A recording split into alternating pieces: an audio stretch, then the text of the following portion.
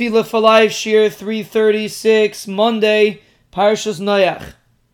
We are discussing the words V'imru Amen that we find many times in Kaddish. And we explained that this teaches us a very important concept, that even if we don't feel that we are active participants in the thing that's taking place in Shul, and we are only answering, we have to understand that Kvod Shemayim comes from us, just like the person that is saying the Kaddish. Because when we bow our heads, so to speak, and admit and acknowledge that what he's saying is true, that the praise and the tefillahs that he's saying are true, we are also creating Kvod Shemayim, and in a certain sense, we are even greater than the person that is saying it himself. Because when you're willing to admit that what somebody else said about the Ribbono Shel Olam is true, even though it's not your own idea and it's not your own statement, that is much more subservient, so to speak, to the Ribbono Shel Olam. And this is a very important concept that applies to every area in Avodas Hashem. Because one of our listeners asked that women that generally don't go to shul, how do they relate to the Kedusha of Kaddish?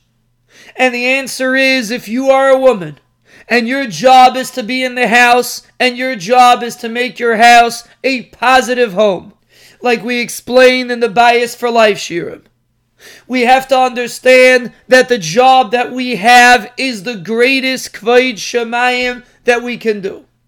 HaKadosh Baruch Hu doesn't need us to serve Him on our terms. He wants us to serve Him on His terms.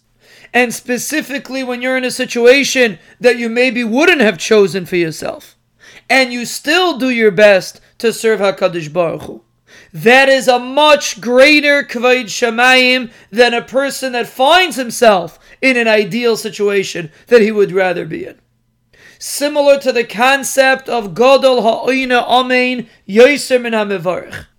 If you're willing to bow your head to what HaKadosh Baruch Hu wants you to do, that is the greatest Kvod Shemayim.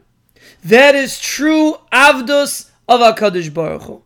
And that is how we have to look at every situation that we have to serve the Ribbono Shel Olam.